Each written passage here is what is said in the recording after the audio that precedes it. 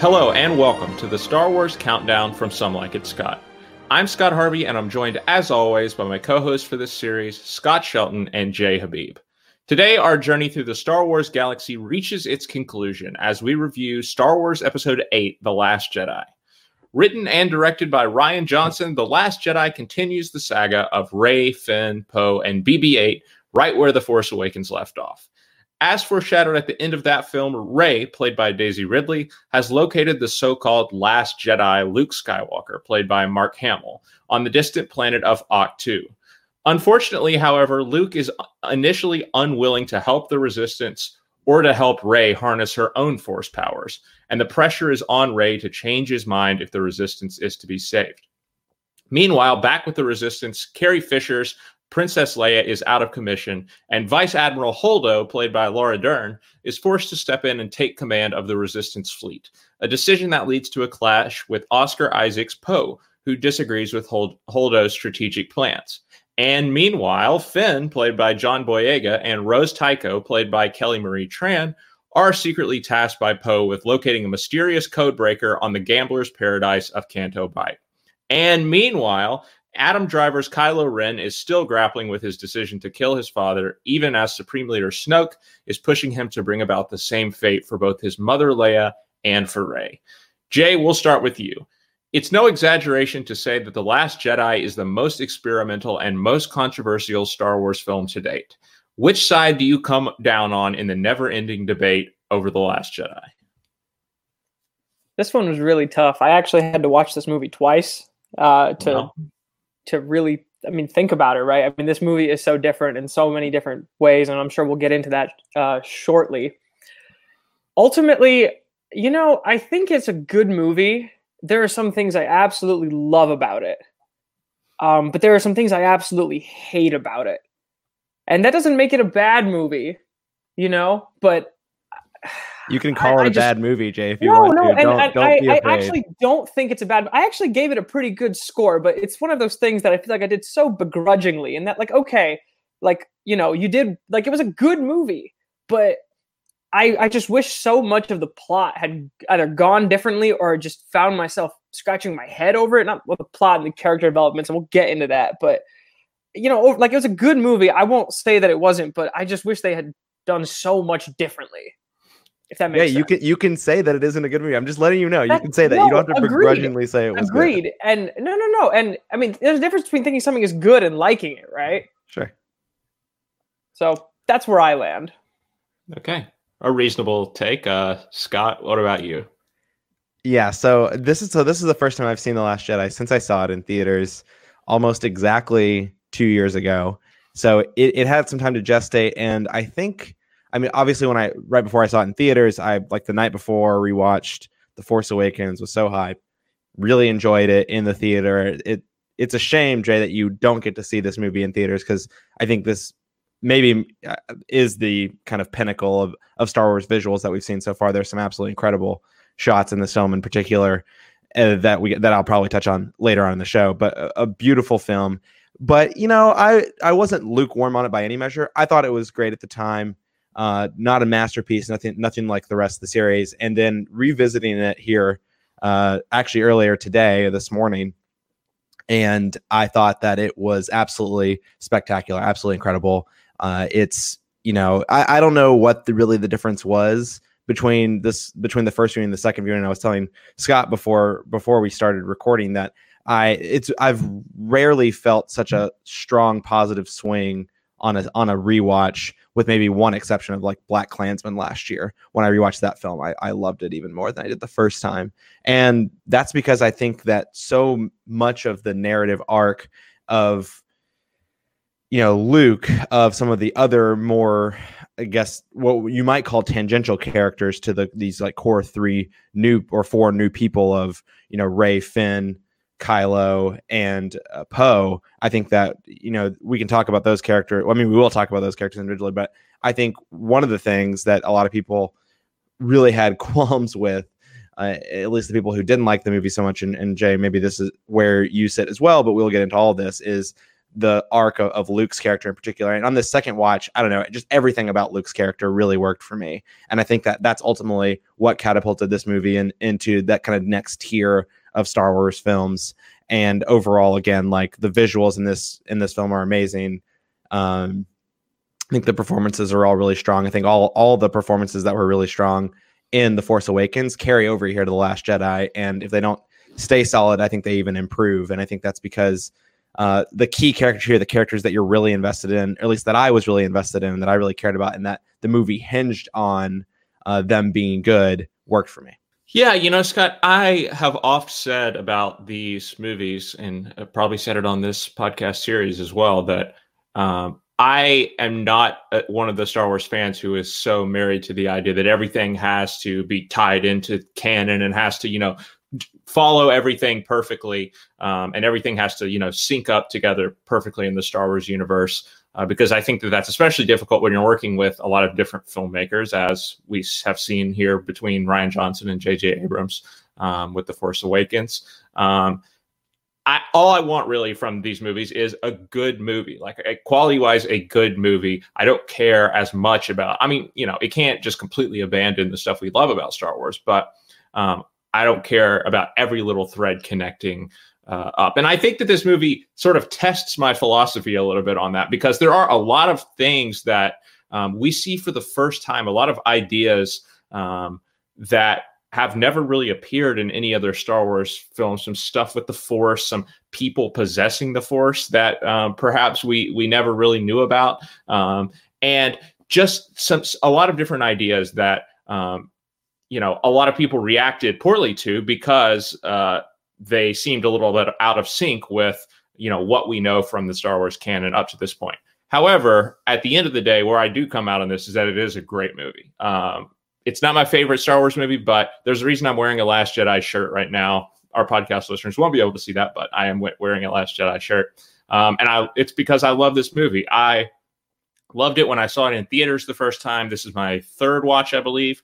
And I felt pretty much the same about it with every watch. Again, not my favorite, but pretty high up there. I really enjoy this movie because it is so different. Even though there are some things which Star Wars fans, I think, rightfully roll their eyes about a little bit. There are some things which don't work in the movie, and we'll talk about that. But for the large majority of the film, I was very captivated by the vision that Rian Johnson had, and again, the unique stamp that he puts on this movie. Because I'm not sure there's another Star Wars movie where you can look at the movie and say, "Wow, this is a product of the director's imagination." Like, the director feels somewhat invisible in a lot of these movies. And you cannot say that about The Last Jedi. Like, Rian Johnson's stamp is all over this. The sense of humor, which I think gets on my nerves sometimes, this is one of my complaints about the movie, is there from the very beginning. That is obviously Rian Johnson's.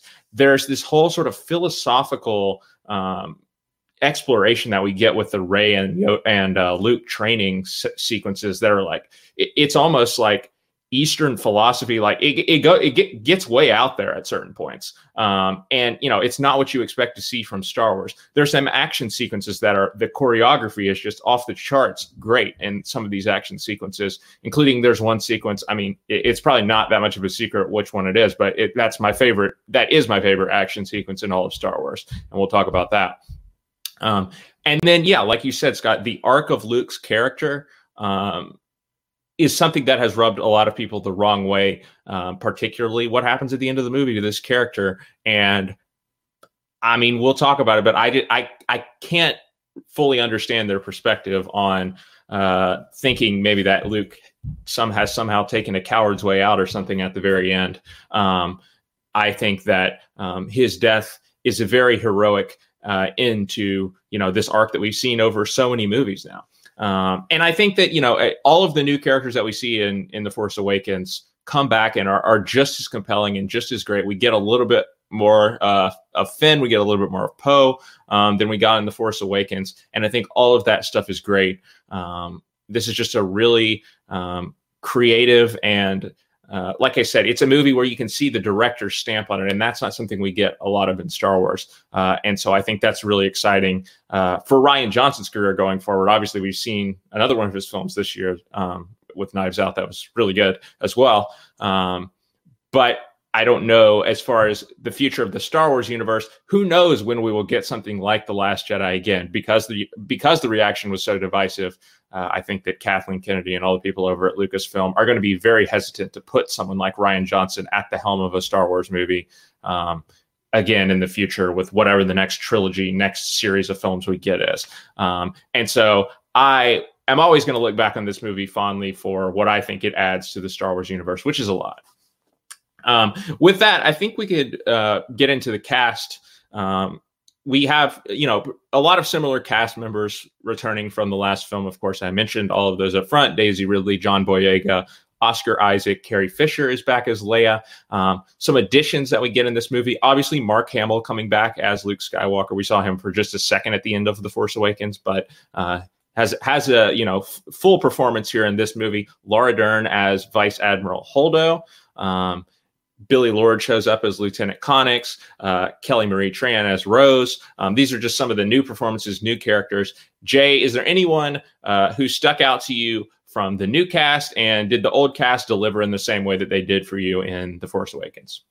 I'll go back to the old cast first, because I think the biggest positive jump for me comes from Adam Driver's Kylo Ren. I liked him so much more in this movie, and to Scott Shelton, to credit you for mentioning this during our last recording. You mentioned we would need to see a little bit of the masked, like, hothead, not really that able to be taken that seriously. At least that's how I saw it. Kylo Ren, before he takes off the mask and becomes a little bit more emotionally complicated. In this movie, I felt like explored that really well, and I really liked him. That was a big jump for me. And as far as the new cast, anyone that stuck out to you there?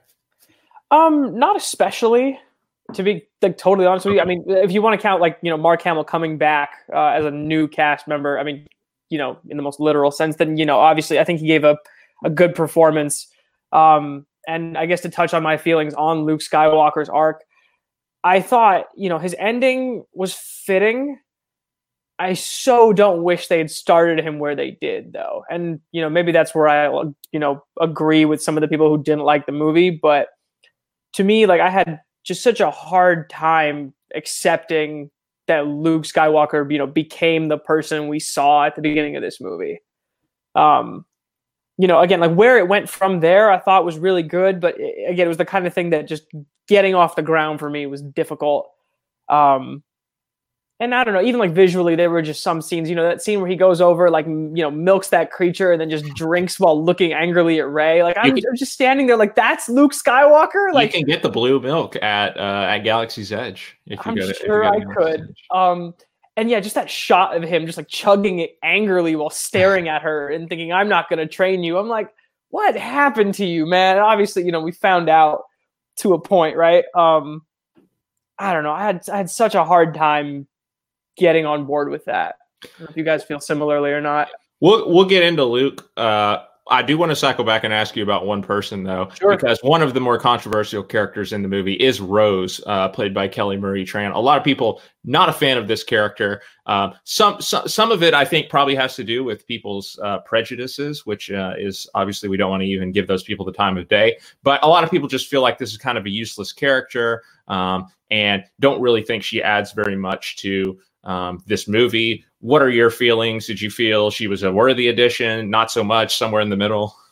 Liked her at the start, that first scene where she, is kind of fangirling over Finn. And then upon realizing he's leaving, just no chill, just shocks them. I'm like, all right, awesome.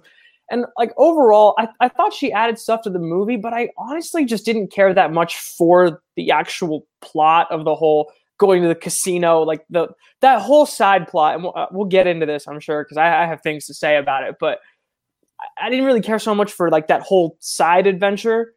But I thought, the role she played in that was good. I thought her stopping Finn at the end was a bonkers move.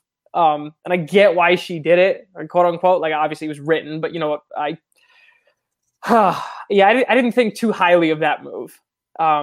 Only the second most perplexing, wannabe hero move by a character, and we'll get into that too, I'm sure. But I guess to answer your question succinctly, I thought she was fine. I don't think she added too much, but I really just didn't care for that whole side quest. All right, Scott, your thoughts on the cast here? Yeah, I mean, Adam Driver continues to be, if you talk about the core group of four, I mean, Adam Driver continues to be the standout. I think he's just a great villain. He really is. I think he's absolutely, I said it last episode, he's absolutely perfect for this sequel trilogy, taking a step forward from that original trilogy and the prequel trilogy of one-dimensional villains and giving you someone who's three-dimensional in a really complex way, and that doesn't let up at all. Rian Johnson just, goes from, we call it, 60 miles per hour to 100 miles per hour with that complexity, and you really never know which way this Kylo is going to twist and turn through the plot. And I still think that's true even by the end. I mean, obviously he's enveloped in some sort of rage at the end after he is, he views himself as being betrayed by Rey, in that kind of standoff after the Red Room, or whatever that scene is actually called. But I think that he's in a really vulnerable position, and you still see that rage, that sort of uncontrolled or unfocused rage that overflows within Kylo. And I think Adam Driver is just, I don't know what it is about the performance, but something about it is just absolutely perfect, I think. And he's the strongest, in my opinion, of that kind of returning cast of four that are kind of central to the sequel trilogy. As for the new characters, I mean, we'll save talking about Luke. Rose is a complicated one. I think I was definitely lukewarm on her the first time I watched.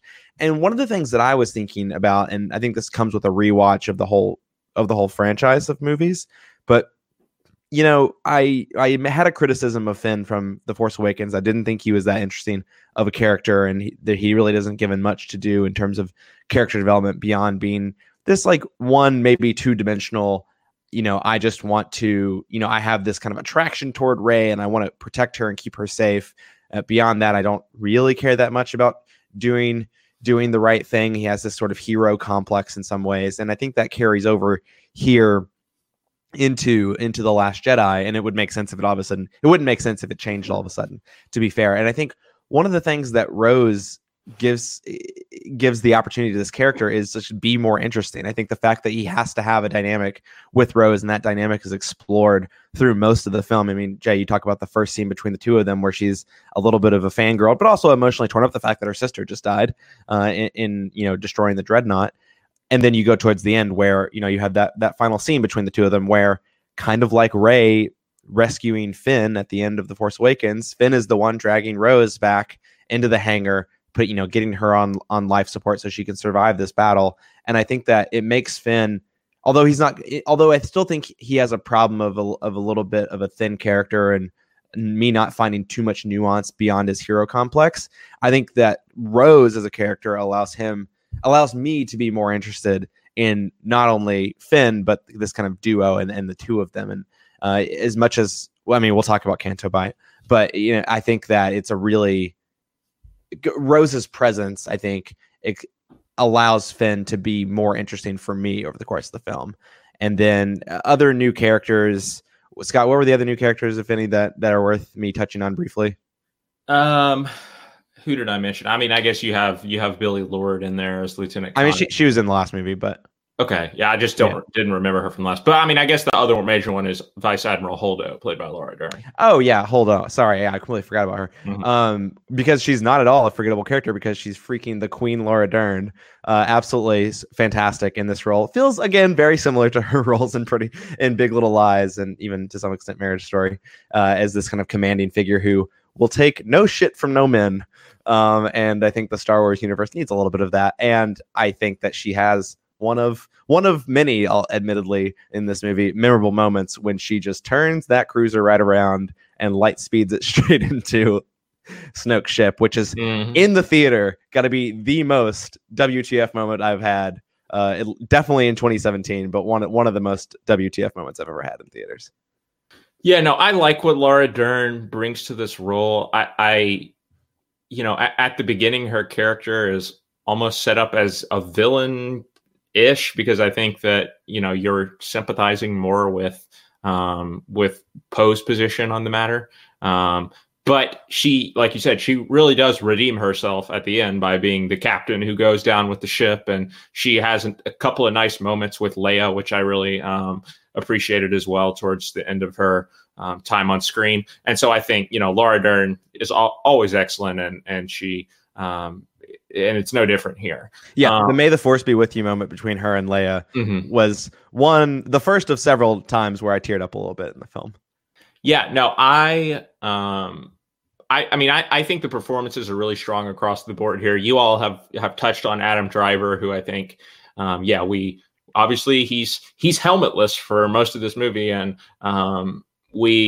because basically destroys after his first scene. After his first scene where Snoke tells him to take it off, and then he bashes it to oblivion in the elevator. But I think we can appreciate the performance more because of that, because we can see his face, and that's something we never got with Darth Vader, as we have pointed out many times over the past few episodes. So I think Driver's excellent for the reasons y'all have mentioned. I'm still such a huge fan of Daisy Ridley as Rey. I think that she continues on here with the poise that I loved from this character in the first movie, and being one of my favorite heroes in Star Wars for sure. And I mean, I gotta say, I think the standout for me though is Mark Hamill. I think he's really great as Luke Skywalker here. And this is coming from someone who was not a huge fan of his performance necessarily in the original trilogy. I mean, obviously you like Luke Skywalker. He's one of the better heroes in Star Wars, but Mark Hamill's performance, I don't know if it inspired a lot of confidence in me throughout the movies, but I thought he was great here. I loved the tougher edge to the character that you were kind of talking about there, Jay. I did believe that this was the same person, because I think this movie really comes to terms with Luke Skywalker aging and what he has, experienced while living in isolation on this planet. And, how his experiences, right, especially with Ben Solo, with Kylo Ren, have led him to the point that he is at. And I just think it's a much more realistic depiction of that Jedi Master character, because, you think about Obi-Wan, right? He, in the prequels, he's, by the end, he's the wise old master. And when we meet him in A New Hope, he's still the wise old master, even though, 40 years have passed, or a lot of years have passed between episodes 3 and 4. And there's just not a lot. The character doesn't change very much. And I mean, I think that, that shows off the acting, which is great that they're able to, keep things consistent there. But at the same time, there's part of me that's like, something has to have changed for this character over this, period of time that's passed. He's been living on Tatooine. He's kind of been living in isolation, just like Luke has on Ahch-To. But he's not. He's kind of the same guy. And you definitely can't say that about Luke here. He's a completely different person, because I think that time and his experiences have really changed him. But then this call to heroism really gives him one last chance to go out on a high note and wind back the clock to the Luke Skywalker that we see in the original trilogy. And I really appreciate that. I think that Mark Hamill was excellent in this film, and I really liked what they did with the character. Yeah, I think Mark Hamill, I mean, I said that I'd save him till when we start talking about Luke's arc, and that's because I think that if you had to pick one standout from the film, I think for me it also is Mark Hamill. I think that I also wasn't the biggest fan of his performances in the original trilogy, although I think he was on a constant upward trajectory over the course of that trilogy, improving movie to movie to the point where I thought he was good by Return of the Jedi. And then this performance it's not even close for me. I think this is by far his best performance in Star Wars. And it's because he's given a more nuanced, complex character who has to deal with the fact that, in the 40 intervening years between the Return of the Jedi and the Force Awakens, he failed. Yes, they won the battle or war, however you want to put it, against the Galactic Empire, but he was unable to kind of reignite the Jedi Order and restart that and and rekindle that after it was, destroyed at the end of episode 3.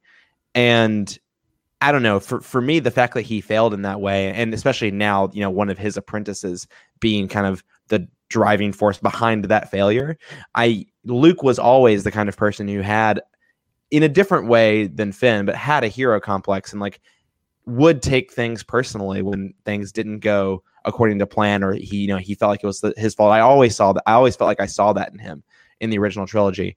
And that's why, to me, that first scene between Rey and Luke on Act 2, where he throws the lightsaber over the side of the cliff, like that is believable once you get the context over the next 30, 45 minutes, hour of the movie. And where Mark Hamill takes that over the course of the hurt and the guardedness that becomes vulnerability, that scene in particular with Yoda and the tree, I think that, well, one, it mirrors another scene from earlier on in the movies, or in the movie with Kylo hesitating to shoot Leia. He hesitates to burn down the tree in the library, and Yoda has to do it for him instead. And I think that, one, that's a brilliant parallel, I think, when you think about those two things that are happening. But two, speaks to, again, he has this, guarded, rough exterior, but in that moment, he's very vulnerable. He's not ready, even though he says he is and acts like he is, he's not ready to give up on the Jedi. And even though he burns down the tree and burns down the library, he does go back and shows that he has faith in Rey and faith in the Jedi, to still continue to try and find a way to bring balance to the Force.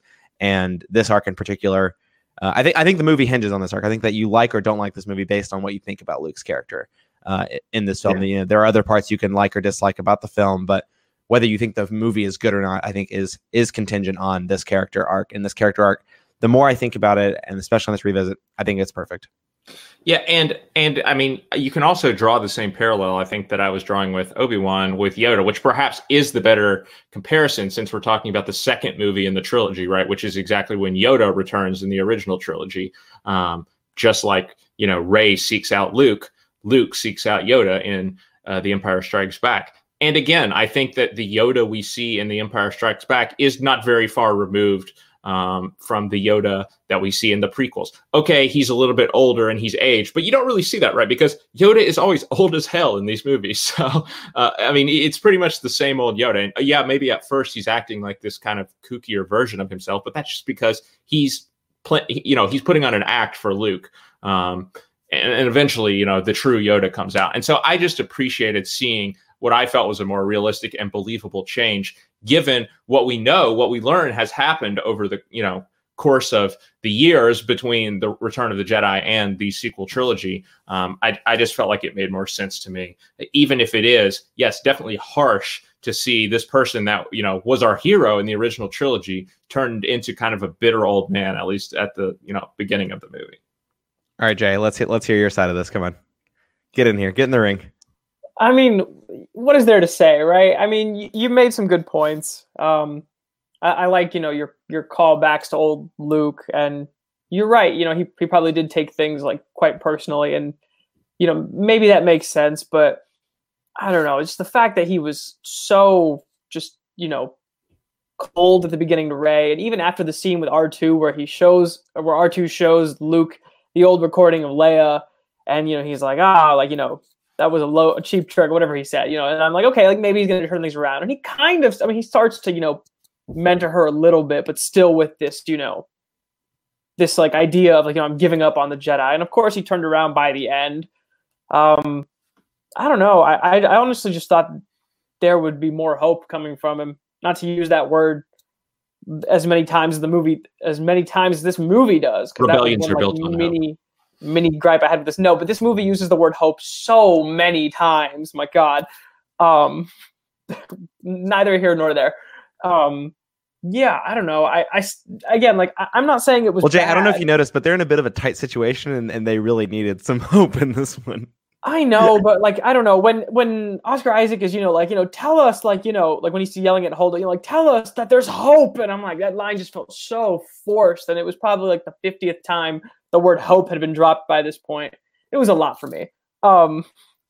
In any case, yeah, I mean, my bottom line with Luke is, the way they went with him wasn't bad. I I wish, he had been more of a hopeful person, but maybe he was just flawed in that way, in a way that I hadn't really thought about, until we started talking about it right now.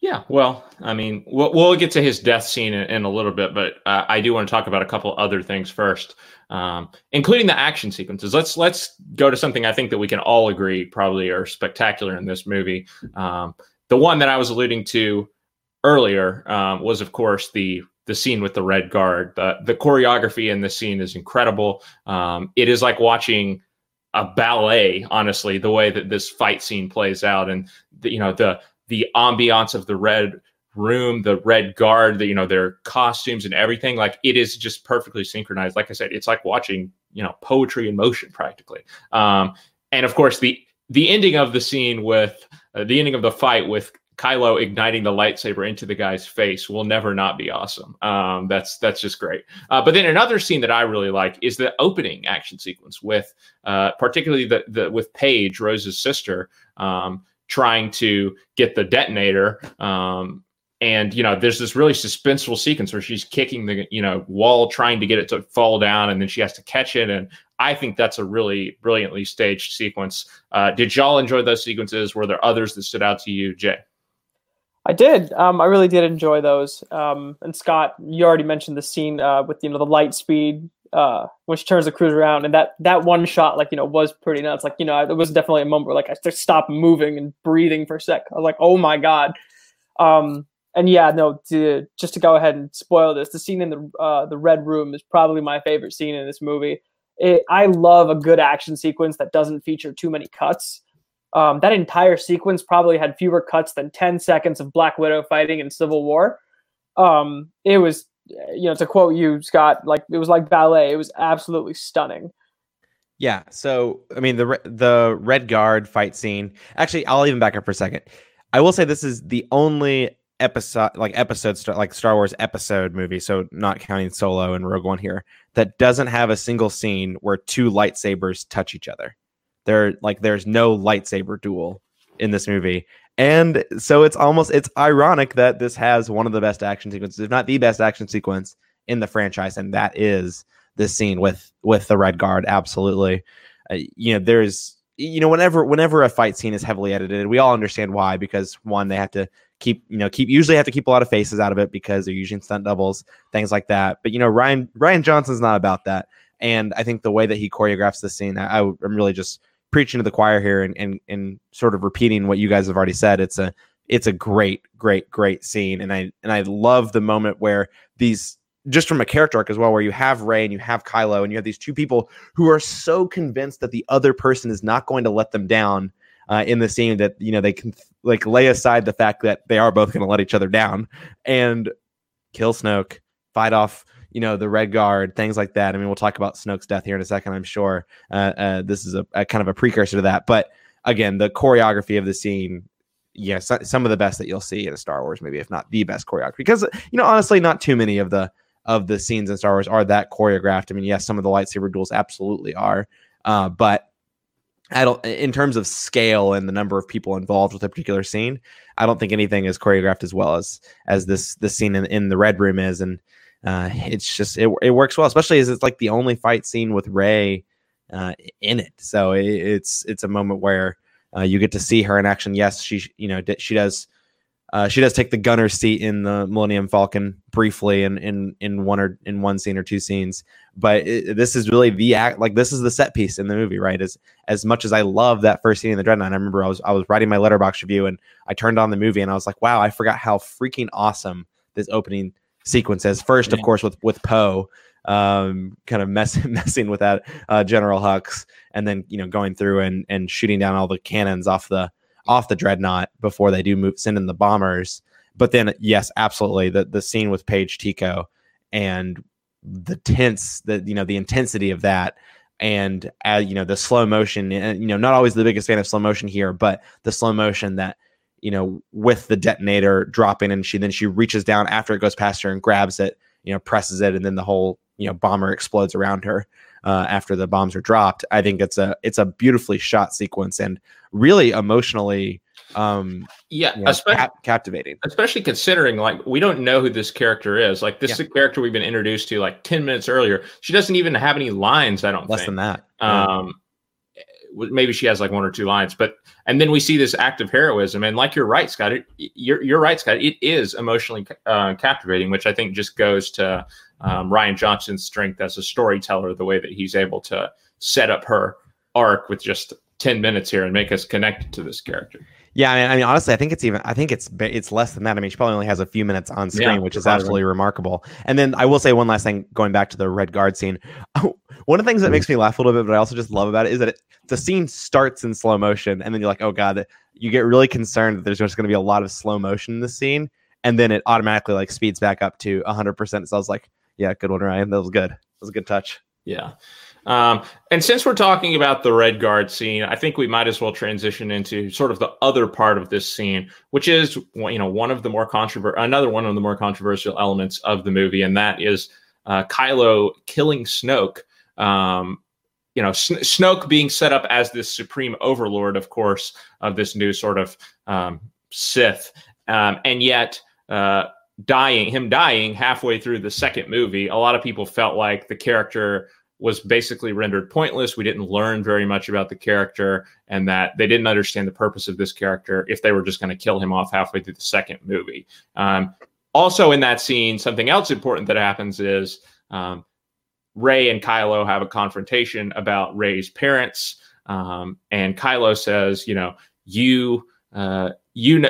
the truth. They were no one. And Rey says they were no one. They were junk dealers is basically what Kylo says. And so, of course, there's from the very first movie coming out, from Force Awakens coming out, there's a lot of speculation about who are Rey's parents. Is it, is it Luke? Is it someone that we know in the Star Wars universe? A lot of people were saying Obi-Wan. Right.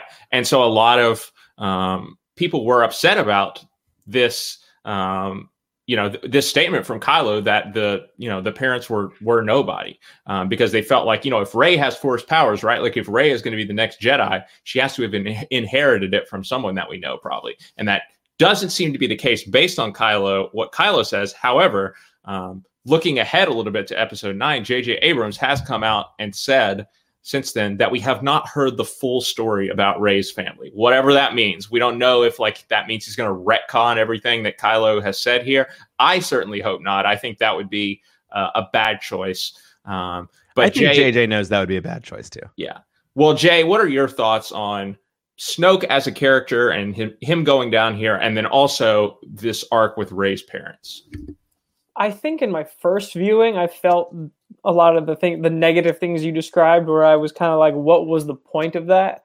I think I changed my mind, somewhere during the second viewing. And, I think maybe that initial thing was, kind of setting it up to be like, a true trilogy where, yes, like the big bad who we don't really know that much about, will, come to a head with the main character at the end of the third. And I remember thinking, like, it almost felt like whoever was writing this just changed their minds about what was going to happen after the first one, and maybe even like a little bit into the second one. Like, they were just like, you know what, forget it. Like, we're going to do this now. And so they did. Upon a second viewing, I felt differently. I thought it, played out really well. I liked the way that, it led to like Rey and Kylo again, like trying to believe in each other and ultimately letting each other down. And yeah, I mean, like, we didn't get to learn that much about him. I don't really have any gripes with that, I guess. But I do like where we ended up. I will say, to the point about Rey's family, I was thinking about the earlier scenes between Snoke and Kylo, and how Snoke was talking about, if you play, I can't remember the exact lines, but essentially he was talking about, like, find a person's like weak spot and use that to manipulate them, right? Like, that was the gist of what he said. And I almost feel like for Kylo, like, knowing that this is Rey's weak spot, to just, tell her, yes, like, your parents were nobody. I mean, for all we know, like, it is true, and I'm overthinking this, but it also felt like to me that this could be him doing exactly what Snoke talked about, just saying, yes, your parents are nobody. And, I don't necessarily think that is the full story, but again, we'll find out soon. Yeah, so for me, Snoke's character, I understand why people might have been upset about this. I mean, it was very shocking on a first viewing to see that happen. I mean, of course, it's kind of, you kind of see it coming in the scene itself because it does show you the lightsaber turning, things like that. So you see what's going to happen. But I think one of the important things about Snoke, and I've definitely been thinking more about this and on our revisit of the last two movies, is like everyone, of course, thought of Snoke as, all right, he's the new Darth Sidious. And I think one of the endearing things about this character for me, especially on a rewatch and thinking more about it, is that everything about this character is like, as much as Kylo might be trying to be Darth Vader, Snoke is trying to be Darth Sidious, and they both fail. And I think that's one of the like really interesting aspects of this particular character. He isn't super fleshed out, but he isn't able to bring Kylo Ren to his full potential. Clearly, like if he did his job well, Kylo would be the next Darth Vader in at least in some respect. And right now, he's not in any respect Darth Vader. And so, in some ways, Snoke isn't capable of being Palpatine, and that he isn't capable of, he wouldn't be capable of bringing Anakin into becoming Darth Vader. He's not able to bring Kylo to become, isn't able to bring Ben to becoming, Kylo Ren. And in a similar way, Darth Sidious, Emperor Palpatine, he knows what's coming before things happen. He anticipates things so well. Emperor Palpatine, Darth Sidious, would have known what Kylo was about to do, and Snoke doesn't. And I think that I remember a lot of people, I feel like, were questioning, how did Snoke not see what was coming? If he's such a powerful Force user at the dark side, how did he not know that he was about to get cut in half by Kylo's lightsaber? And that's because he's so drunk and blinded by his own power in the dark side and trying to be Darth Sidious that I just don't think that he's just not Darth Sidious. That's just reality. And so in order for Kylo Ren to reach his potential as a villain, or as an evil person, I shouldn't say necessarily as a villain, but as this kind of evil, Darth Lord, he's going to need someone. He's going to need someone like that. And I think that's what makes Snoke's character really interesting, even though his death might be, earlier than some would have expected. I mean, the point that I always come back to on this, on this debate, Scott, you're pointing out that he's being compared to the Emperor, compared to Darth Sidious. I mean, we didn't find out really anything about Darth Sidious's backstory until the prequels. Like, the Emperor was not some fully fleshed out character in the original trilogy. And so I guess my point is just that there is more story to be told here. Maybe we're not going back in time like we are, with the prequels. I don't know. Maybe we will at some point in the future. Who knows where? I hope not. But my point is there is still more story to be told, and perhaps in Rise of Skywalker, perhaps in future movies, we're going to get more information about who Snoke really was, how he came to be, how he came to assume this position of power, why, what his motivations were, certain things that just explain his behavior in this movie. So I am not. Throwing the baby out with the bathwater yet, because I think there's still a lot of stuff that can be established in future movies. And that's really the point I come back to on Snoke. Yes, maybe he's not as fleshed out yet, but maybe we will get there to that. Maybe we'll get there. I mean, it's possible. I really doubt. I mean, I kind of just hope they don't. I mean, at this point, like, I don't know. Yeah. I don't know what the point would be, at least in Rise of Skywalker, to spend too much time exploring who Snoke is, unless he's going to somehow play a significant role in Episode 9. And for me, though, I do, the more I thought about it, the more maybe this is cognitive dissonance, maybe this is trying to explain some sort of disconnect that exists. But I just think that it works well in this kind of sequel trilogy of, villains who don't live up to like the sheer evilness of people from the original trilogy, because, for whatever reason, and Snoke's certainly underdeveloped in a sense of understanding what his shortcomings are at Darth Sidious. I think that he probably has a very interesting backstory. I mean, we have 40 years of time between Return of the Jedi and The Force Awakens for him to rise to power in whatever way that he did. I mean, there absolutely is so much more story that could be told. I don't know if we'll ever get that, but to me, where he is now and where he ends here, and at least with his life, I've come to terms with that, and I think it makes a nice parallel to what we're seeing with Kylo as well.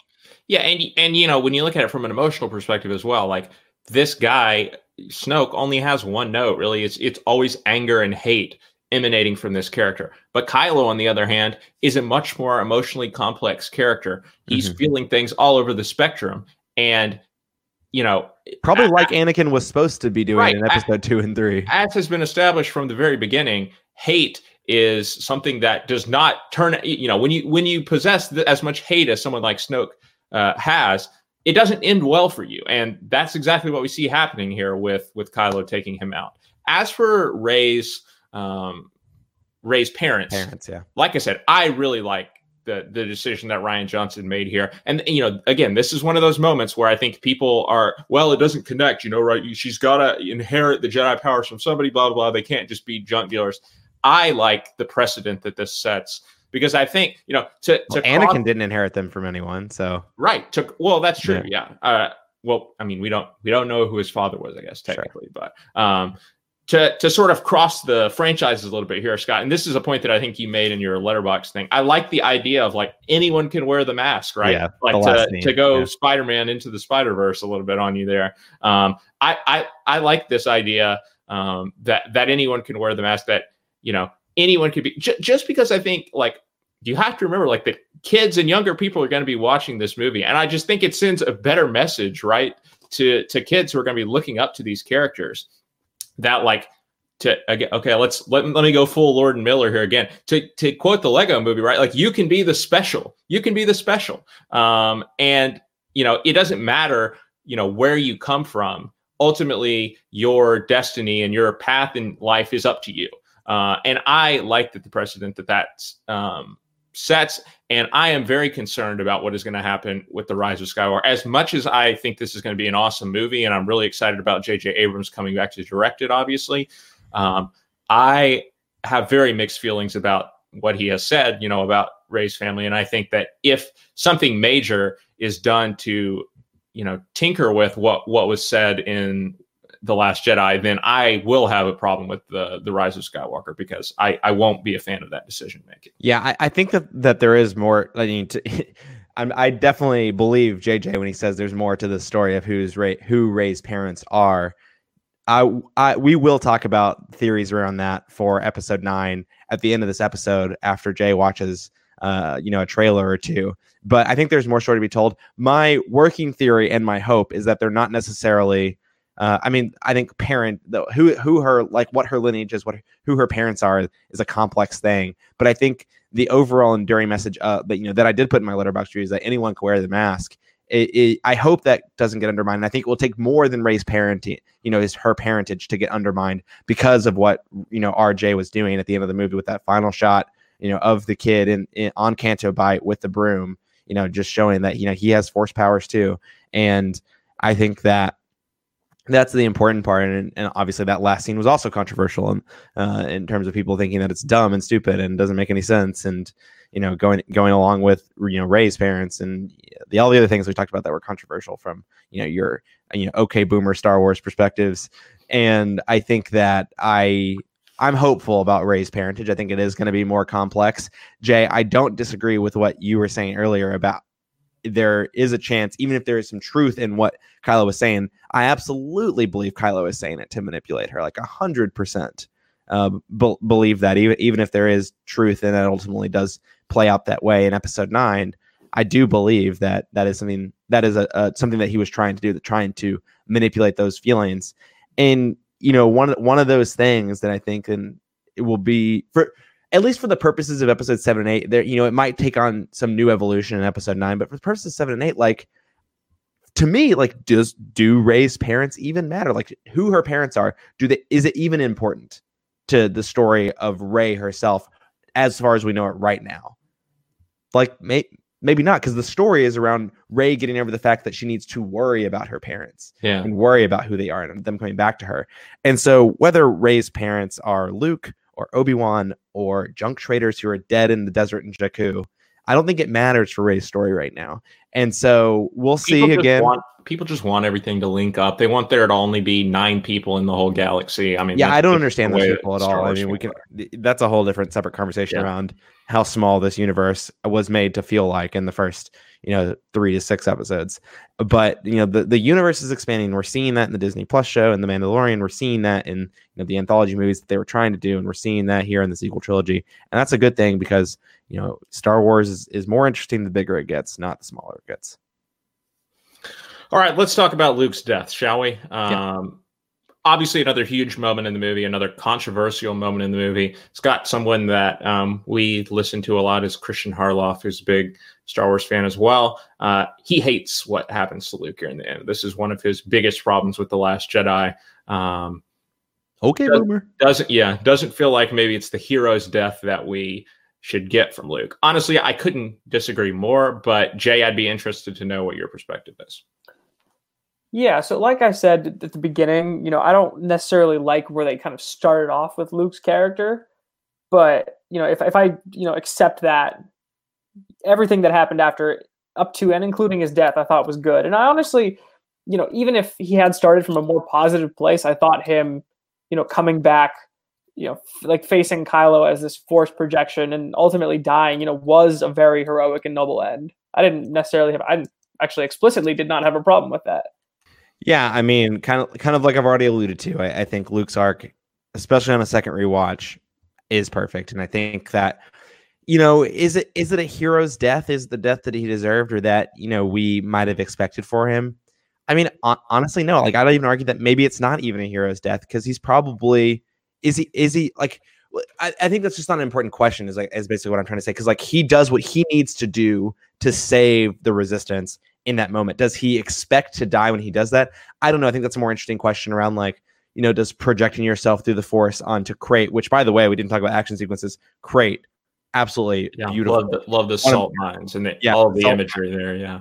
All the red salt imagery is so good. But anyway, I think that I don't know whether he expects for that effort to kill him. I don't know or not. I think that that's a little bit ambiguous to me. But regardless, like, he makes the sacrifice that, the Resistance needed to survive. They would not have survived otherwise. And I think that the way that he kind of gets the last laugh on Kylo, at least for now, is fitting for his arc. And the fact that he ultimately dies is surprise. I mean, it was surprising to me. I don't think it's apparent that he is going to die in that scene when you realize he's a force projection. I don't think that's something that is going to happen. Because it feels like you feel like a moment of victory almost when you discover that it is a force projection, right? You're like, oh, he's going to make it, right? Like we were worried about him, and now it's fine. Right, but I'm saying not like whether it's a hero's death or not is not a question that even concerns me, because it's a sacrifice that feels right. It feels right to Luke's character, and it really works within this arc, within what you would have expected from him across the original trilogy and this and Episode 8 here and The Last Jedi. And so for me, again, it's a perfect arc. I'm not really bothered whether or not it's a fitting death for Luke or not, because it's what we needed from the greatest hero of Star Wars of all time, and the fact that he died as a result of that effort. I mean, that happens. I mean, this whole episode, even like for Episode 7 and 8, every victory for the Resistance feels like a Pyrrhic victory. It's a victory at a great cost. I mean, it's explicitly said that way, when they are able to bring down the Dreadnought at the beginning of The Last Jedi, is that, at what cost did we kill that Dreadnought with? We lost half of the people that we had left to destroy. We lost every one of our bombers.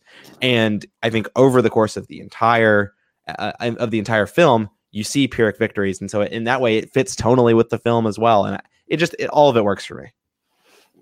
Yeah, no, I mean, I really like it as well. I think, just the image of him facing down the army is awesome. Yeah, like, that's the best shot in the movie. I mean, him walking out of the hangar with like the sunset and the AT-ATs and the ship is just beautiful.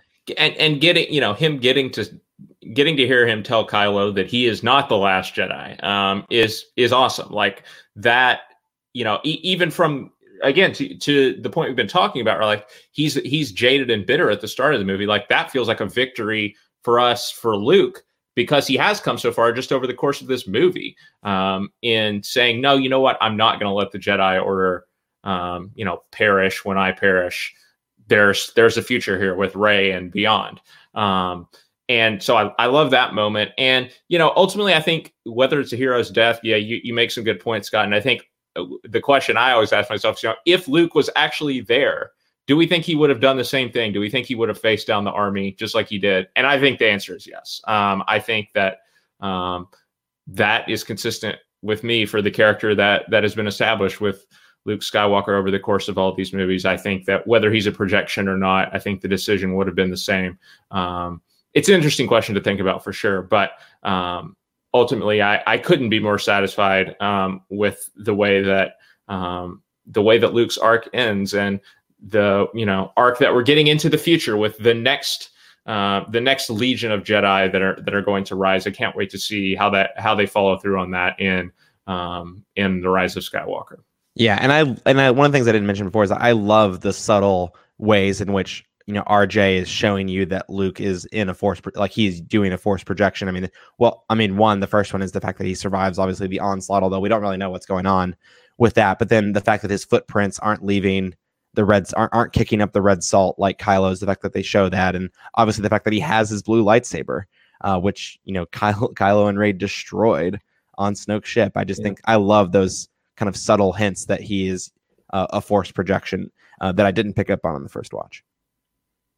Yeah, and I like the moment too between Rey and Leia after, when Rey has sensed that Luke is dead, and there's just like a nice moment between the two of them accepting what has happened, and the fact that he didn't go out as the jaded and bitter old man that we saw him at the start of the movie, and they can take solace in that, even though he is gone, but no one is ever really gone, as we all know. Okay, as he says. Yes, there's a lot more divisive moments in this movie. Obviously, a lot of people have feelings about what happens to Leia in this movie, using the Force to keep herself alive after getting, launched into space. There's the whole, just the idea of Force projecting, and, the Kylo and Rey talking to each other through telepathy, basically, as, out there based on what we've seen in other movies is, that's something new. Canto Bight is a very controversial sequence that a lot of people hate. Jay, is there anything else in this movie? Because it did seem like you had some issues up front that maybe we haven't touched on yet. Is there any other parts of the movie or characters that you want to talk about that maybe, relate to why you are hesitant to fully embrace this movie? Yeah, to quickly gloss over the ones you just mentioned, I can see why a lot of those were divisive. I think I have an opinion that is probably well in the minority, but I think I'm going to stick to it, and that's that Poe Dameron should be shot in the face.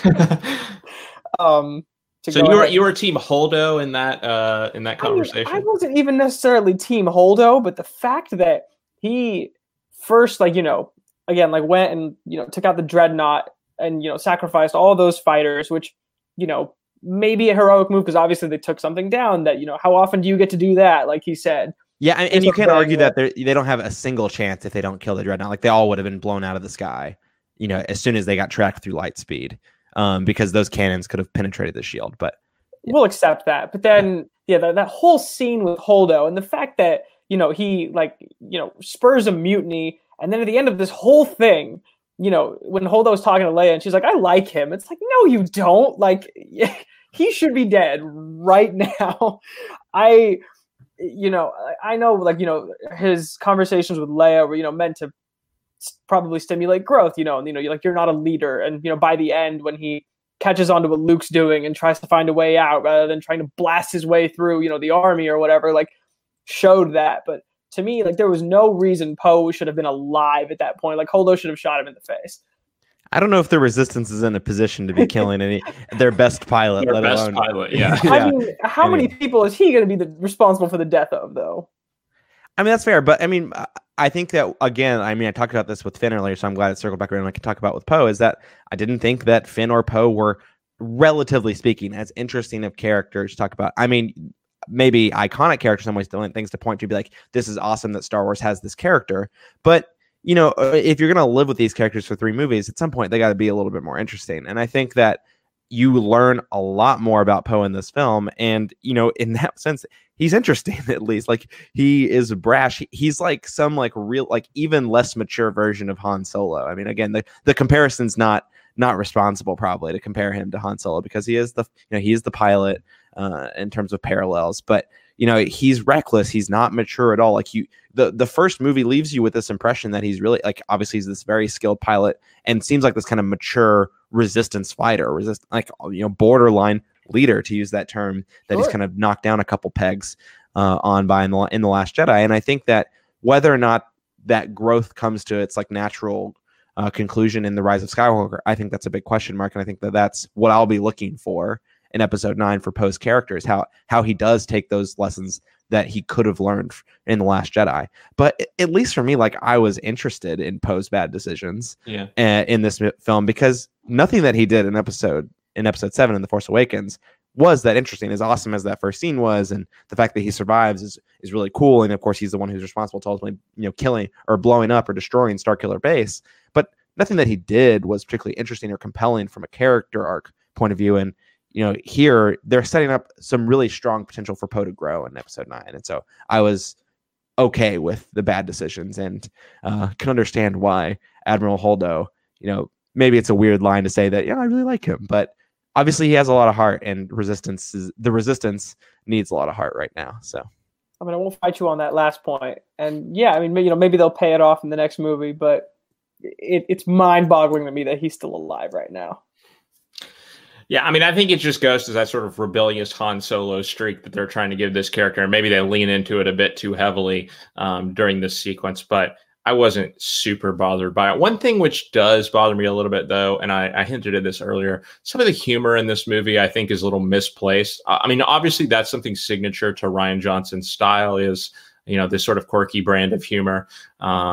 But I don't know. I just felt like there were certain moments to me where even if, the things that were happening were funny, it was a little out of place. And an example is, very early in the movie, this scene between Poe and General Hux, right, where Poe is, messing with him by pretending like he's not hearing Hux's message on the intercom or whatever, the walkie-talkie thing that he's using. And it just it makes General Hux look kind of silly. And I think that that's not really what you're supposed to think about this character. I think you're supposed to think of him as, a fairly intimidating first order general, just like, some of the people that we saw in the original trilogy, like Tarkin, for example. I think he's a good proxy for that character here. And so I think it kind of undermines that a little bit when he's being, toyed with and made fun of so easily by Poe in this scene. I also think that some of the stuff with Luke, like messing with Rey while she's trying to, channel the Force, is a little, I roll my eyes a little bit at that. I think that's just one area maybe where Rian Johnson's style doesn't particularly mesh well with Star Wars. But on the whole, I think it does mesh a lot more well than many people feel. Yeah, I like the humor does work for me. I think that a couple of those moments, they just last a little bit too long. I think in smaller doses throughout the film, if those brief moments just were even shorter, I think it might work a little bit better. I could be wrong with that. Maybe it just feels totally out of place. But I don't know. The scene that Jay brought up at the beginning of the episode, where he's Luke is looking Rey dead in the eyes and squirting the blue milk into his mouth. I love that scene. That moment is amazing. I wrote in my Letterboxd review that it's just I love that Rian Johnson has made this kind of a total FU to all of the toxic Star Wars fanboys without even realizing it. And really, I think he's you hear that, Jay? You're a toxic Star Wars fanboy. Come on, that's not fair. That's not fair at all. Yeah. No, so I think I just think the humor works really well. One of the things, Jay, that I know that you said you didn't like very much, that Scott briefly mentioned earlier when we talked about other things that were controversial, is Canto Bight. And I think that's something that is probably worth talking about as our last thing here before we head towards our wrap-up phase. And this has been one of our longer episodes, but rightfully so. There's a lot to talk about in this experimental film. But Canto Bight, for me, it's definitely the scene or the sequence that I had probably the most problem with. And also this character of DJ. We haven't even there's so much we haven't even talked about with Benicio del Toro. I don't know what on earth he's doing with this character. But that character, and then also of course Finn, heading off against Phasma on the ship and stuff like that, and the moral ambiguity of, again, going back to DJ's character. But Canto Bight, it's a weird sequence. I don't know how necessary it is either from my perspective. It definitely feels the least necessary in what is a pretty long movie in 2.5. It's the longest Star Wars movie, 2.5 hours long, over 2.5 hours long actually, and it feels like it could have been pared down even more. Although you could argue it wasn't. I kind of looked at my watch this time, and and thought about it, it's like they're not even on Canto Bight for that long. It was definitely less time than I remember it being. And if they pare it down even more, you could say, like, what is even the point of even going to Canto Bight? But maybe that's the point you're making, Jay. You mentioned that this was a sequence that you didn't like too much. Yeah, I mean, it just felt like it was world building, but kind of unnecessarily so. And I think part of it for me, although you do mention that they weren't there for that long, to me, it did feel like it just added runtime. And you'll have to forgive me, but I'm forgetting the name of the creatures that they ultimately freed. They don't name them. Oh, okay. Well, then I'm absolved. I mean, they have a name. I'm sure you could go Google it, but I'm sure Alex Damon knows. If you don't know them, I feel absolved. The fact that there's like a horse racing like thing going on, like that just felt so out of place for the world. And I don't know. I mean, again, like they were world building, and that's fine. But given all the other stuff that was happening, and a lot of other stuff that I really liked, especially like the communication between Rey and Kylo, and all that, everything that happened after that, I loved so much. So when we were taken to this other point, I was kind of just like, why? Put it simply. Yeah, I think that they want it to be the cantina scene of this movie, and it just falls flat. I agree that this is one of the weakest parts of the movie. But Scott, I'm also in your camp that it was over like that for me. Like, because I was paying close attention to the sequence this time just because of all the consternation about it. And I was also surprised that like it's not a long sequence at all. And yeah, so maybe to your point, they could have just trimmed it out altogether. I don't know. I mean, obviously there are a couple plot things that happen here, but it doesn't, it's not something which like, is a crippling flaw in the movie like a lot of people seem to feel that it is. Yeah, especially when you have so much coming after it as well, with all of the high points of the movie, even besides the Dreadnought scene, like everything else that comes after this. And so it's annoying in that there's so much other good stuff around it that it is distracting from when you flip back to it. But to me, it's drowned out by all the other much stronger positives that are kind of placed around it. And on a repeat viewing, it didn't bother me as much because it was pretty short. And then the last thing that I do want to briefly touch on, and that's the kind of the force powers generically, Scott, that you were alluding to, whether it's Leia force pushing herself back towards the ship or pulling, however you want to phrase it. This kind of mind link that Snoke is doing between Rey and Kylo, whether it's Scott, you mentioned another one as well. I mean, my overall, I will admit and raise my hand and say, the first time watching, like how Leia survives this, to me, I was just like, what on earth? Like, this doesn't feel right at all. And then on second, as we revisit the whole franchise and you think about it more, and you think about this movie and its place in the whole franchise, I think these new force powers that are being demonstrated, to me, they actually do make a lot of sense. Now, maybe I couldn't say like, okay, this individual force thing, it makes sense. But the fact that Rian Johnson is introducing new force abilities to the Star Wars universe, that that more things can be done with the force. I mean, to me, that makes sense. And people, we keep referencing the people who want to gatekeep what counts as Star Wars and want like their original trilogy for life, are going to say like, you can't have any force powers outside of like whatever you saw in the original Star Wars movie. That's my favorite comment when people say, well, this isn't Star Wars. I'm like, look at the poster. It's Star Wars, whether you like it or not. Yeah, it's Star Wars, and it made over $1.3 billion. So clearly you went and saw it. And so, I mean, for me, it's like the fact that there are more force abilities that we have not explored. In many ways, it feels like a fault of other movies for not doing it first, right? Like the fact that this is one of the first movies to introduce like truly new force powers and make you think about other ways in which the force can be used or what's possible with the force. I mean, like this should have been done in so many other movies. Like Force Lightning obviously was a big deal when they introduced that. At the same time, it's just a natural expansion, right? Like just like Force Lightning was, just like some of the stuff we saw in the prequels was. Like I just think like eventually you'll get tired of seeing the same old force powers used again. It doesn't become cool anymore when it's not just lifting rocks. Yes, exactly. So I'm fine with it too. Yeah, I think that the consternation around Leia being able to like force pull herself back into the ship, separate from force powers, is obviously a question mark around like, well, she hasn't demonstrated any force powers before that we know of. Although I think that's debatable. I think that a lot of that would be payoff for that in episode 9. Is obviously a huge question mark whether there will be able to be a payoff, considering the fact that Carrie Fisher has passed now and was not able to shoot any scenes for Rise of Skywalker. Well, I was just going to say, from a sentimental perspective, I like that it happens because obviously Carrie Fisher had passed before this movie. And so you went in thinking, are they going to kill her character off some way? And then that's what it seems like they do here at the beginning of the movie. And then when, you discover that she's actually saved herself, I thought that was a nice victory, a nice sort of revisionist history a little bit by keeping this character alive, even though Carrie Fisher obviously has passed. Yeah. Scott, you do like your revisionist histories. I do. Yeah. Once Upon a Time in Hollywood could not be reached for comment. Okay, let's move into the wrap-up phase for this movie. We're going to do our usual questions, and then we'll have our final rankings of every movie. Jay, your MVP from The Last Jedi. It's Adam Driver.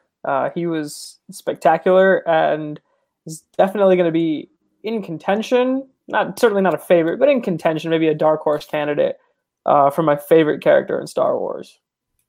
Nice. Big praise. For me, it's Luke. I can't remember if I ended up giving Mark Hamill the MVP for Return of the Jedi. I'd have to go back and run the tape back to see. But if I didn't, then he finally earns his MVP status in The Last Jedi. As good as Kylo is, and he is a very close second place for me. Luke takes the cake here for what he's able to do in this one singular movie.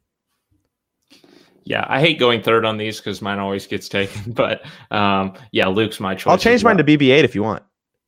I was going to say, we haven't given him nearly enough time, although I'm not sure we should at this point. Also porgs. Some of the best scenes in the movie involve porgs. The fact that, there's a porg just like nesting in the Millennium Falcon, and then the scene on Crate where Chewie does his little war cry, and then you have the porg like imitate his war cry. It's like one of the best moments in Star Wars. Absolutely freaking love it. I do have a porg, which I don't have for our video purposes, but I have a porg in my room. The porg is the opposite of an Ewok. It is the opposite of an abomination. It is one of the greatest things. That and the Crystal Foxes are some of the greatest things. The Crystal Foxes are great. Yeah. So my pick is Luke, though. For all the reasons we've talked about, I think this is a triumphant way for a character that starts off in the franchise very annoying with some of his whining about the power converters and all that. Yeah. To see the way that he goes out in this movie is very satisfying. So Uncle Ben, Luke's my MVP. All right, favorite scene or moment. I think we're all probably gravitating around the same scene here. I'll say something different to be different. Jay? It's the Red Room. I spoiled it already, and I'm sticking to it. All right, Scott. Yeah, the porg crying with Chewie. The may the force be with you moment between Holdo and Leia. There's so many fantastic moments in this film. It has some of probably 2 or 3 the top 5 or 6 best moments in Star Wars for me. And just to be different, I will say that Dreadnought scene because it is also a banger. Yeah, and I'll just go again with that moment I mentioned earlier with Luke, saying that he's not the last Jedi, and then we cut to Rey and everybody.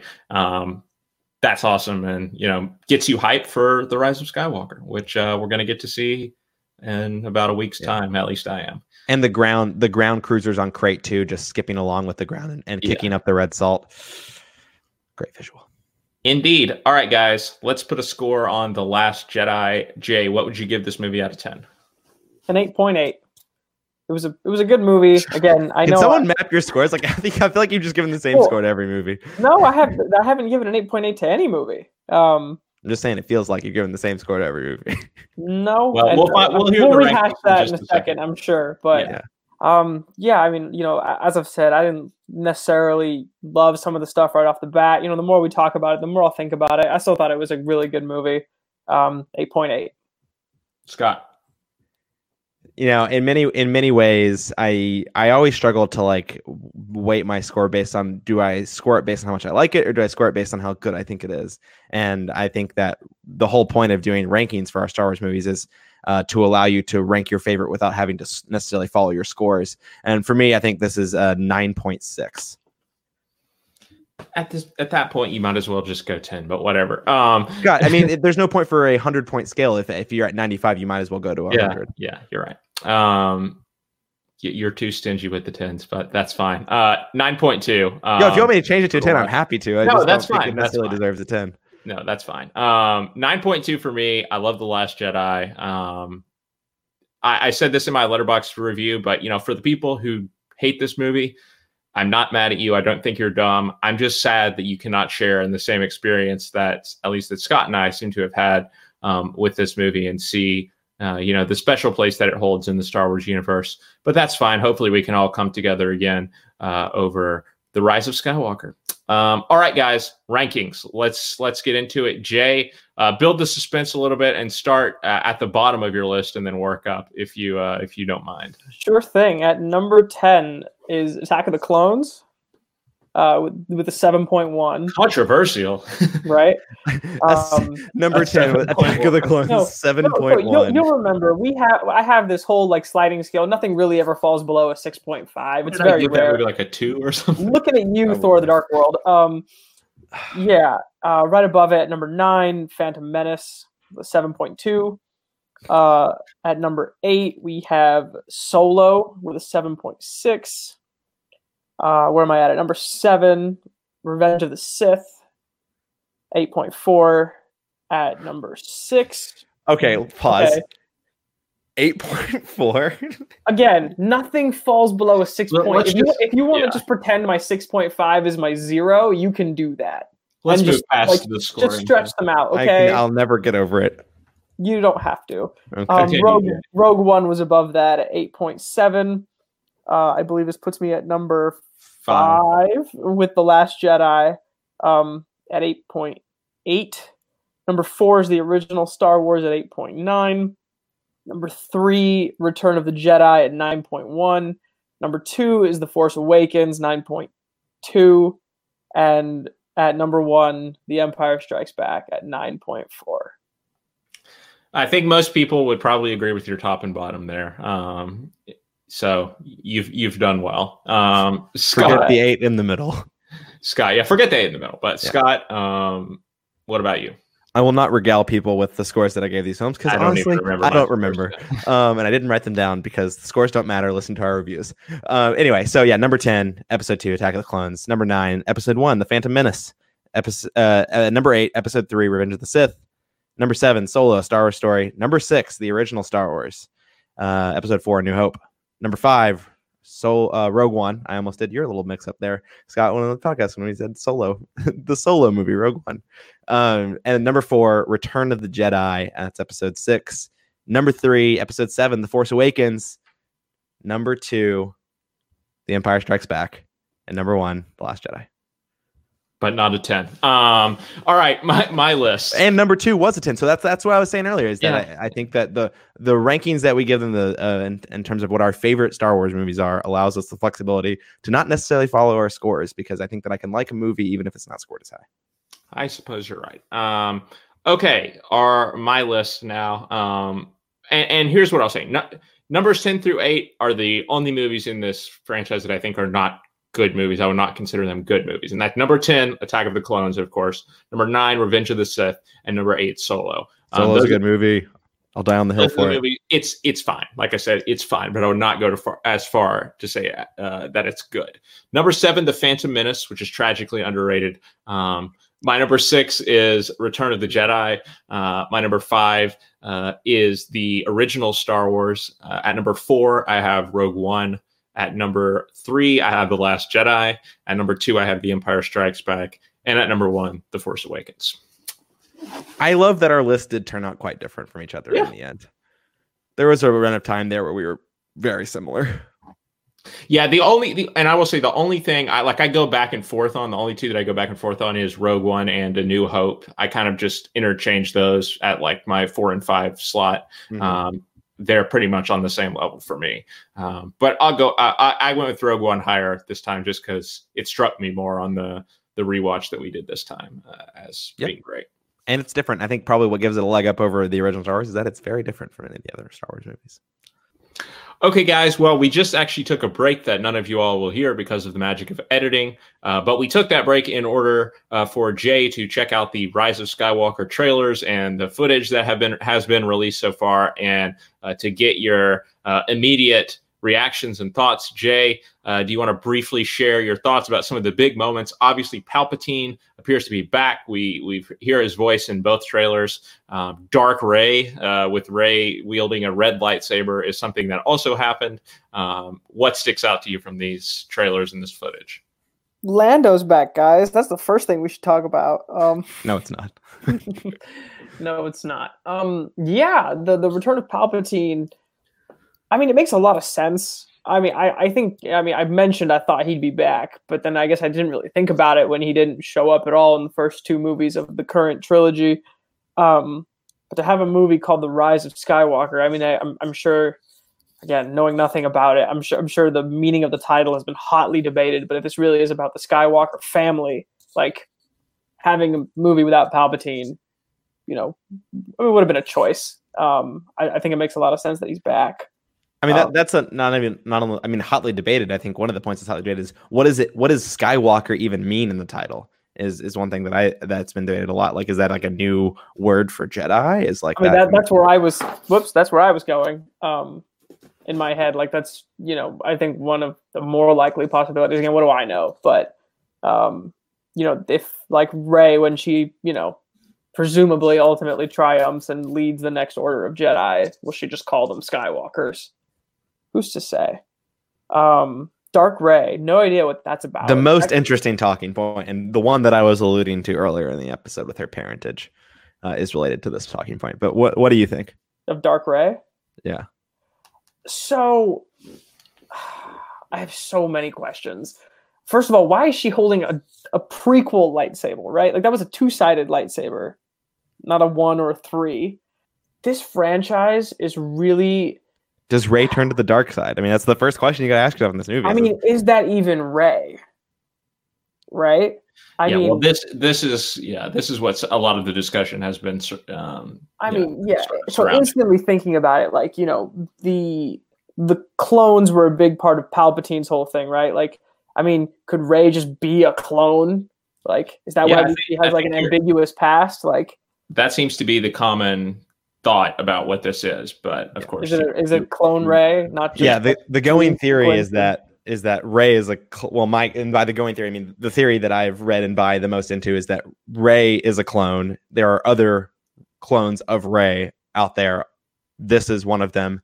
And I think one of the things after having that theory and thinking about that and then watching The Last Jedi is that scene on Act 2 in the reflection mirrors. Oh, like, are those all of the Reys that exist in the world? Is one of the things that I was thinking about on this rewatch. And I'm inclined to think that those two things are related, that maybe this kind of like fevered dream of a scene from RJ actually does fit into the wider story being told here about Rey and her parentage. And obviously you then have to ask yourself, all right, well, if she is a clone, and if all these different Reys we're seeing are clones, then who are their quote unquote, who are they being cloned from? And now that's maybe even a more interesting question, right? And I mean, some people have said that it's Palpatine mixing a lot of DNA from all of the most powerful Jedi together and creating this sort of the super Jedi, essentially this super Force user. But I don't know if you have any other thoughts that are springing to mind or shooting off from anything that I've seen. I really just a few months head start on you thinking about it. I think we're definitely going to get a scene that is basically like the scene in Endgame with Cap fighting himself, with Rey fighting herself in this movie. I think. And then the Force Ghosts will arrive and the cavalry will come. Of course, 100%. You need that to beat an unbeatable foe, right? The Hayden Christensen Force Ghost is gonna ride in hard in this movie. I'm sure. Is he the Skywalker that will rise? Who's to say? Shut up. Okay, well, I think that should just about bring us to the end of our series here, this Star Wars Countdown series. We made it through all 10 live-action Star Wars movies. Jay is now a Star Wars expert. We did it. We hope that you've enjoyed this series. And if you have, we hope you'll join us for our next series that we're going to be doing next year. The three of us, once again, Jay will be joining us to do a special countdown series in 2020. And this time we will be counting down and watching all of the films of Christopher Nolan. Now, this is not the same situation. Obviously, we've all seen most of these movies.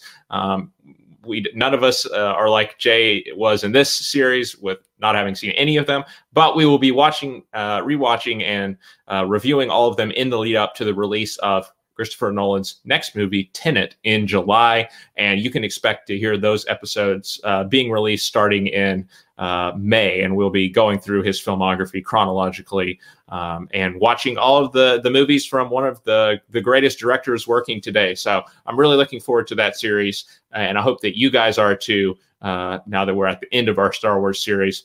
Thank you again for joining us. Don't forget to support our Patreon page, patreon.com/MediaPlugPods. Rate, review, subscribe, do all of the things on whatever podcast app you use. And check out all of our other podcasts, including Some Like It Scott, where we are in the thick of the award season movies.